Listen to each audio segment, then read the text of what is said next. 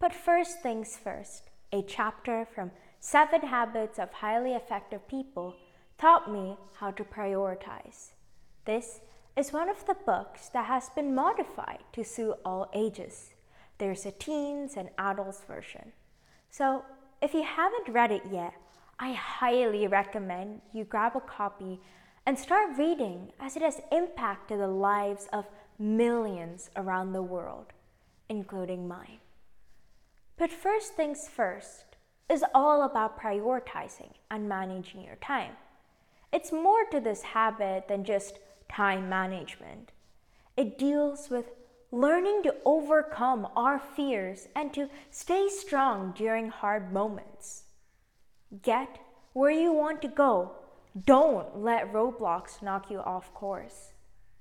Stephen Covey talks about 2 primary ingredients: importance and urgency.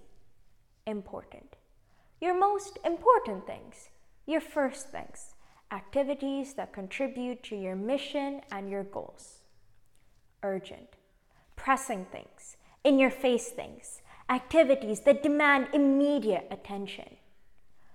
Urgent things aren't necessarily bad, but the problem comes when we become focused on urgent things, that we put off important things that aren't urgent.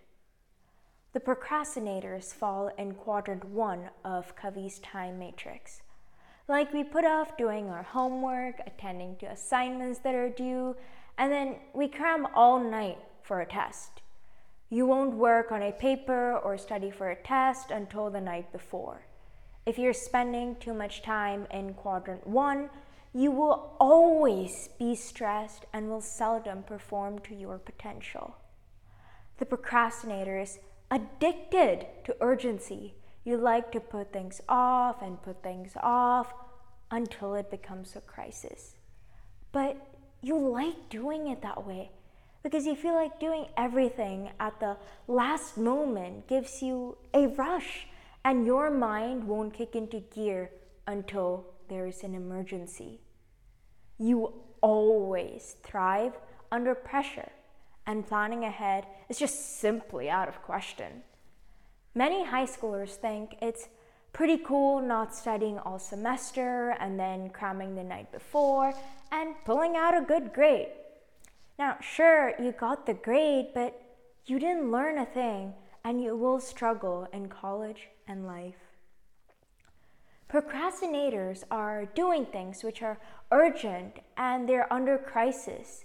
They're always searching for shortcuts in everything they do. They are looking for an easy way, the way where things will just come to us and we don't have to go out and work. Success isn't easy. Success isn't ordinary. We have to develop self-discipline to get ourselves to do things we don't want to do. Doing things we don't feel like doing isn't as hard as we think. When we know how to think the right way. The things that seem easy in the short term become harder in the long run because we procrastinate. If you can wipe out procrastination and distraction, it can change the course of your career and trajectory for the rest of your life. Now, what really separates top performers from average performers? I have yet to read about a single successful person who did not achieve their dream without paying a price, without sacrifice, without self-discipline. Don't you have a certain natural talent? Aren't there some passions you were born with? Yes, we all have them, but are we really using them? Our procrastination mindset makes it so difficult to work, get ahead, and make a difference. Rory Vaden talks about 3 types of procrastination in his book, Take the Stairs. In the next few weeks, let's look more into detail about the 3 types of procrastination.